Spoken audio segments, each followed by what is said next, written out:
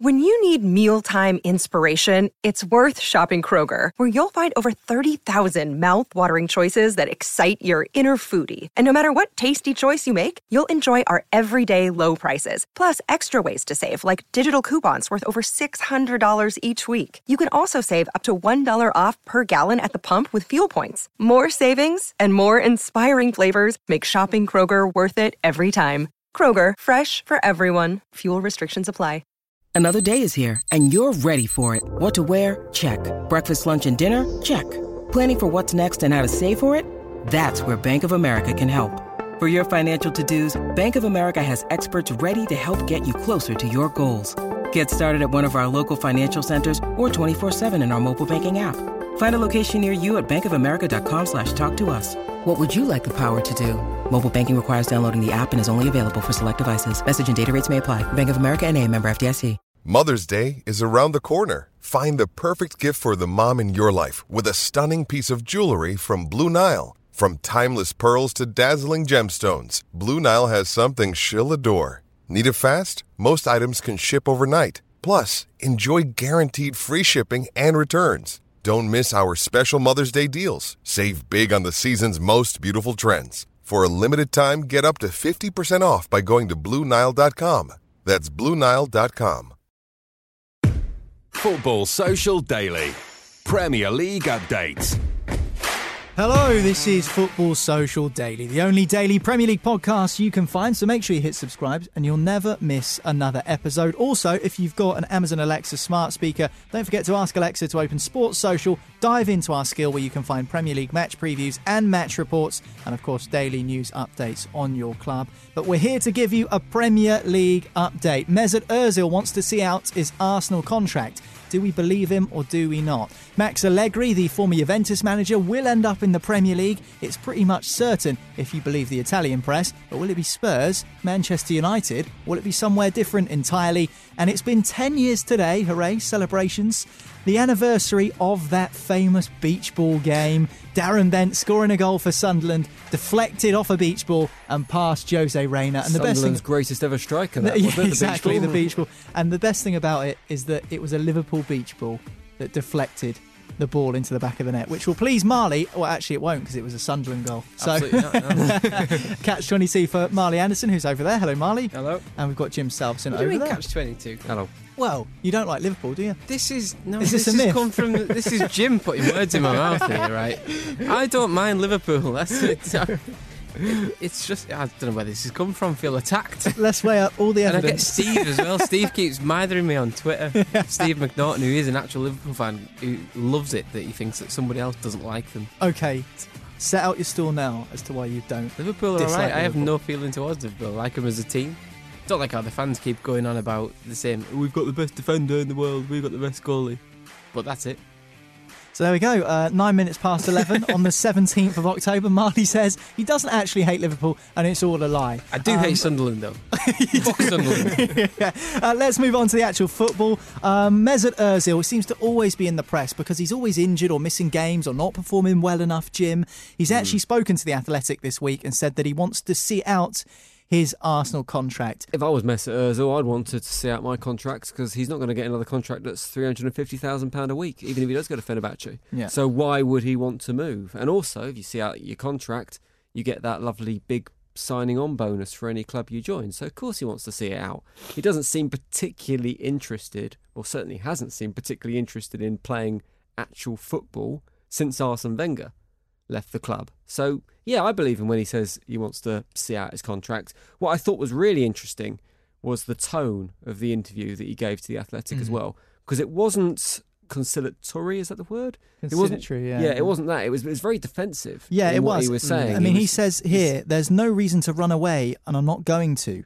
I'm here until at least 2021. So he says he's not going to turn his back on Arsenal. Sort of, that is defensive language, isn't it? Yeah, and he also talked about how he gets the blame when Arsenal lose big games, which I'm not sure how that works. He's not playing in big games, so I'm not sure why he's getting the blame for that. But he does seem to be a little bit of a scapegoat for Arsenal as a whole, which can happen to your big money players, your big contract players. And we saw it at Manchester United with Paul Pogba and Alexis Sanchez. You often see it at clubs when they spend a lot of money on a player, be it in wages or transfer fees, the expectations are high.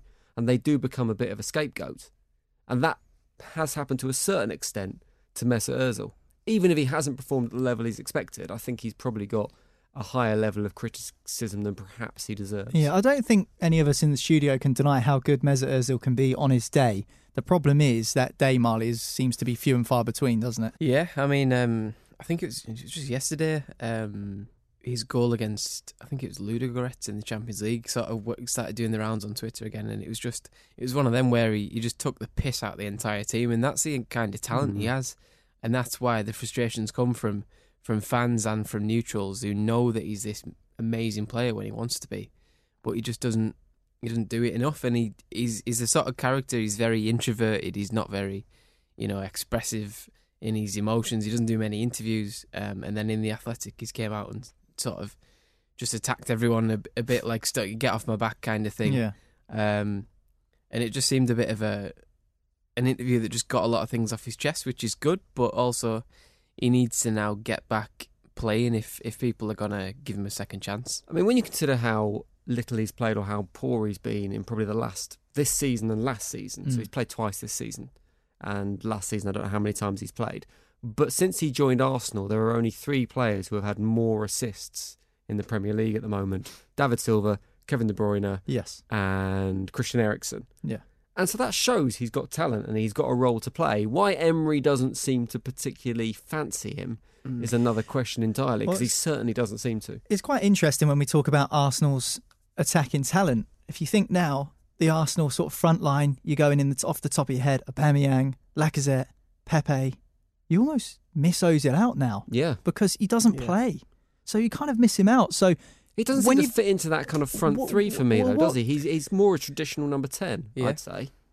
We've mentioned it on this podcast before. I think we've said about how even though he's a fantastic number 10, he's only a number 10. He can't play in any other system. He can't play wide. He's too slow. He doesn't track back to play as a right midfielder or a left midfielder. And you've got to really accommodate him in your system. And if he's on top form, you build your team around him. It's not even a question. But in a front three, he simply doesn't fit in. It's interesting about number 10s in general, though, isn't it? Because they're becoming less and less important in football. And you look at Mesut Ozil at Arsenal, you look at, and Juan Mata's slightly different at Manchester United because he's kind of getting on a bit, but his role at United, Silva at Manchester City, again, more comfortable. So do you think they're being phased out? It just seems that the modern way of playing football, and we talked about it with James Maddison as well, how he's had to adapt his game at Leicester City somewhat to become less of a number 10 and more kind of box-to-box midfielder. So maybe a player like Ozil, who's used to playing in that number 10 role, he is going to be less important to Arsenal. Maybe a move away would help him, and I don't know enough about European football to know whether they kind of play in similar ways, like in terms of the 4-3-3 that's so popular in the Premier League. Whether if he went to Turkey, I don't know enough about the Turkish league to go, well, they play number 10s there or they don't. But maybe that kind of move would suit him. You can see the frustration from Arsenal fans, can't you? Because you've got all of these, this firepower up front, Lacazette, Aubameyang. They seem to be doing all right without Ozil. Yeah. So imagine if they had him. Imagine if they had him sort of firing on all cylinders. How much of a force could Arsenal be? And we said this a few weeks ago. Arsenal were third going into the international break, and everyone was sort of feeling like, they're a bit ropey. They're third place. They've got Lacazette out. Ozil doesn't play many games. I mean, if they had everyone available, I mean, just how strong could Arsenal be, really, potentially? If they had a system where it was Ozil as a number 10 and 2 players up front, like and those 2 being Aubameyang and Lacazette, there's no holding back what they could score. Like, it's absolutely crazy. Like, the intelligence of him in the number 10 role, the pace and clever movement of Aubameyang and Lacazette would lead to so many goals. They concede a shitload at the back, obviously, but that's another story. But going forward, they've got so much potential firepower there, and that's not even including Pepe and Reece Nelson and all these young lads, Saka coming through, Martinelli, all these sort of players. So it's just a bit of a... He does seem to have been phased out a little bit, and I can't see it sort of... You've got to make a lot of changes to get him back in, and then you've got to trust that he's going to work hard enough and stay fit and be consistent and everything like that. So it looks a bit of a going down a dead end for him, really. Well, the question is, I think, about Ozil is how much he wants to play football. He's saying he wants to stay at Arsenal till 2021. Presuming Emery stays, he's probably not going to see a lot of football there. But do you remember the comments made by Emery before the Europa League game last month against Standard Liège? Was it? Yeah, and he's about not other players deserving it yeah, more, is exactly. it? Yeah. So clearly, and he was putting some very young Arsenal talent ahead of Ozil. So clearly he's not showing to Emery that he wants to be playing football. He's not applying himself in training to kind of win his place back. As Marley says, defensively, that's probably where Arsenal's biggest concern is. There was a stat recently that they conceded a shot on target once every 4 minutes. Wow. Which is like ridiculous. Is there room for a player like Ozil, who, like you said, doesn't really like to track back? You know, when you're a team which is probably as fragile as Arsenal are in terms of conceding shots, as that stat suggests, is there really a place for someone who only offers you one thing? Would they be better off having someone like a Ceballos who might track back a little bit more at the expense of being less creative? Is there an argument for that, a case for that you leave Ozil out because there's other players that offer the team more in more departments? I think given what he offers going forward, you can make that sacrifice. And I think traditionally, when you're playing that front three system, you're not expecting a massive amount of defensive duties from those front three, which is why you tend to see two holding midfielders playing alongside them, because they kind of do that job of protecting the back four. Yeah.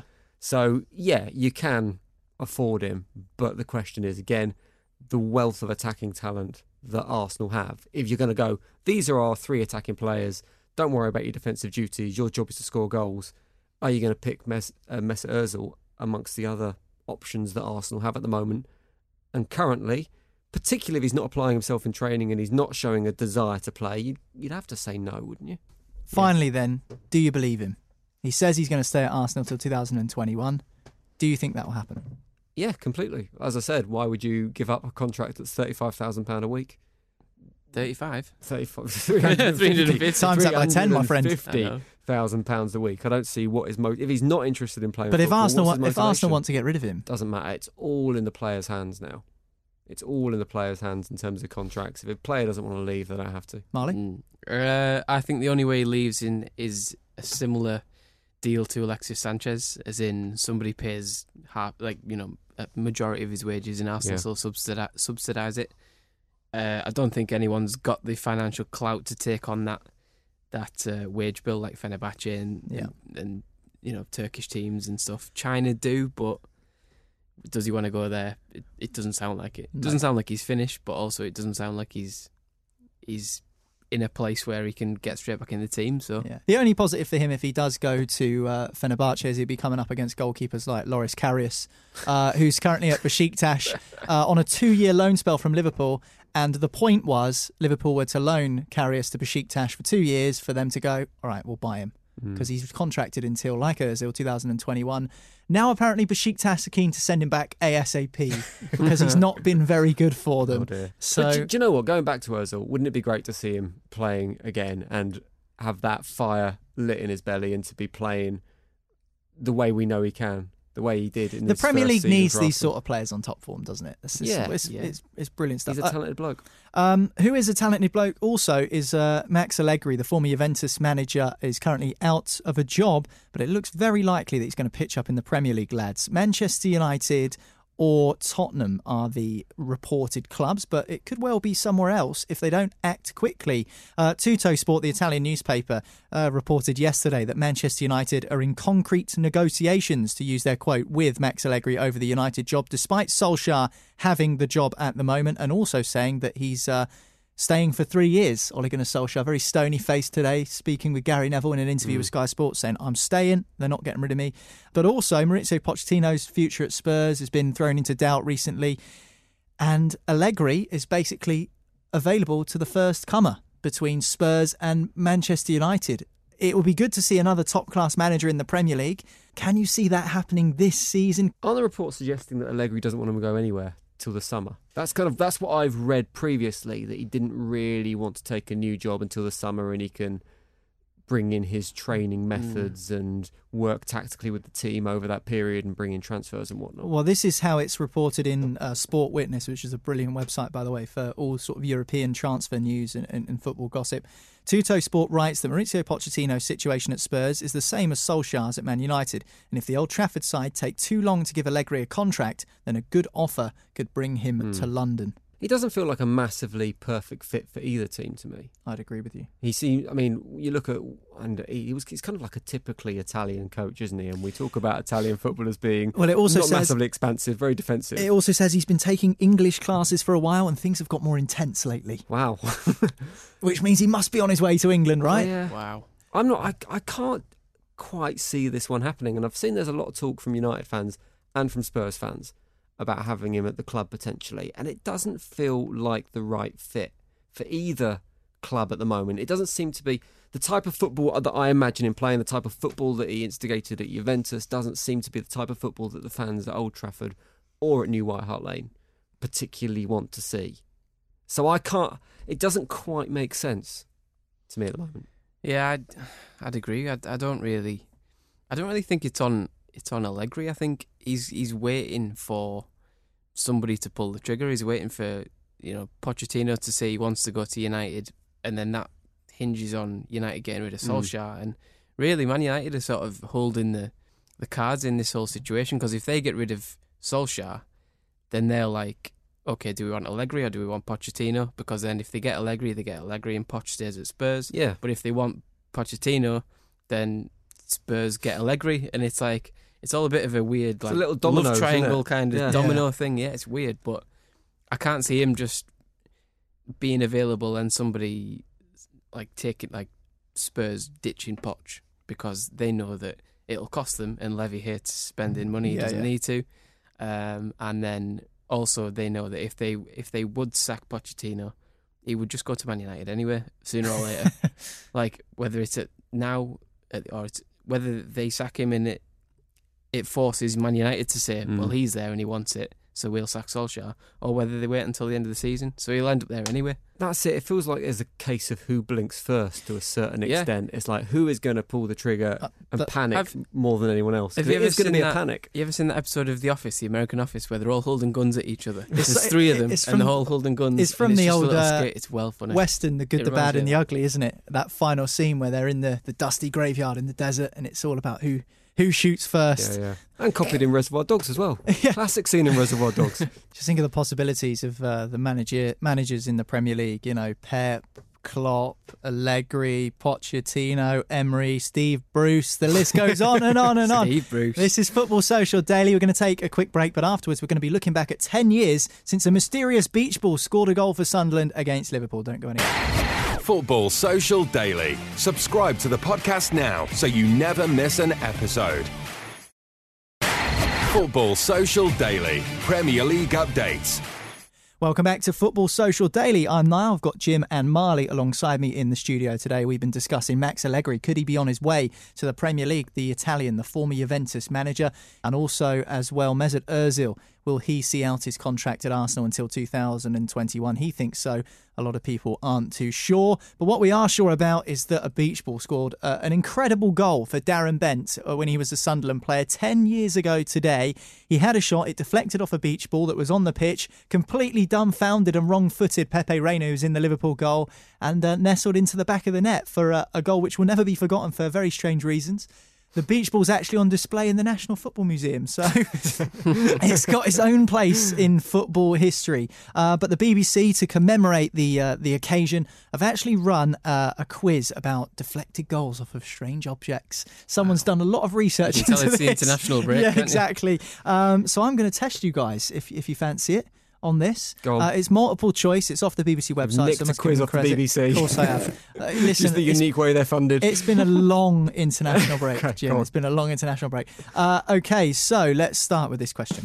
Which Liverpool player benefited from Jordan Pickford making a mess of a Virgil van Dijk volley in last season's Merseyside derby? Was it Origi, Firmino or Henderson? It was Origi. Double Origi. Origi is correct. In 1997, which goalkeeper forgot to look behind him, allowing Dion Dublin to snatch the ball and give Coventry an early lead? Shay Given, Nigel Martin or Tim Flowers? I can remember it. I can see it. But I can't remember who it was. Marley knows, so I should go first. Got a lovely picture here of Dion Dublin in his Coventry away kit. Go for. Jim's going for Nigel Martyn. No, Shay Given. He's confident, and he's right. It is Shay Given. But don't worry, 26% of people, Jim, went for Nigel Martyn. In 1996, it's probably the closest goal to Darren Bent's. Who did Stan Collymore score against for Liverpool when the ball deflected off of a divot in the pitch? Was it Blackburn, Wimbledon, or Manchester United? I can see the team wearing yellow, which none of those teams wear. Manchester United, Blackburn, or Wimbledon? I'm going to go Wimbledon in that case. They might have had a yellow kit at some point. It was Tim Flowers for Blackburn, wasn't it? Indeed, Blackburn. There you go. Blackburn Rovers is the correct answer. Who took the throw-in that Peter Enkelman, the goalkeeper, miscontrolled when playing for Aston Villa against Birmingham in 2002? Who took the throw-in? Yes. Yeah. You've got a multiple choice, so there's a chance. You're not telling you to pick a name out your ass. Gareth Barry, J. Lloyd Samuel, which I'm just... what a name. Olaf Melberg. Olaf Melberg. He was a player, wasn't he? Great player. Had a good beard as well. Good beard. I'm going to go Melberg, purely on the beard. Good Barnett. I think it was Melberg as well. It was Melberg. It also should not have counted that as well, that goal, because the goalie didn't touch it, and you can't score directly from a throw-in. Correct. So because it went under his foot completely, and he didn't get any studs in it or anything, it shouldn't have counted. But also, the beach ball goal shouldn't have counted. Yeah. Foreign object on the pitch. Referee has to stop the game and remove it, so the goal should not have stood. they had VAR back in those days. Yeah, they might have realised how bad a referee Mike Jones actually was if they had VAR. And final question, which defender only scored 8 goals in his career, but one of them was a sliding tackle 40 yards from goal that ended up flying into the top corner over goalkeeper Craig Forrest, who was between the sticks for Ipswich that day? Was it Gary Neville, Jason Cundy, or Ashley Cole? Process of elimination, this one. I'll read it again. Which defender only scored 8 goals in his career? Genev. I'm going to go Genev. But I'm basing that purely on the amount of goals he's scored, so I'm pretty sure he's scored 8 goals in his career. I'm going to go with Cundy. Jason Cundy. It is Jason Cundy. Is it? It is. Jason Cundy. I've had a Solskjaer there, haven't I? It's been terrible. Well, Marley, you got 5 out of 5. So 5 top marks for Marley. Top of the table in this Football Social Daily quiz. That's the only time Newcastle fan will be top of any tables this season. Thank you very much for listening to Football Social Daily. Don't forget to subscribe. We are 7 days a week, and you'll never miss a show if you hit that subscribe button. Can I just say, tomorrow on the podcast, we'll be joined by our fantasy football guru, as it's the international break is over, and if people want to get their questions in for Kieran, our fantasy football guru, yes, Guru Marvin, they can do it via the Twitter account at The Sports Social and get your questions in there. Callum Hudson-Odoi's in my team. He's been in my team for the last 2 weeks.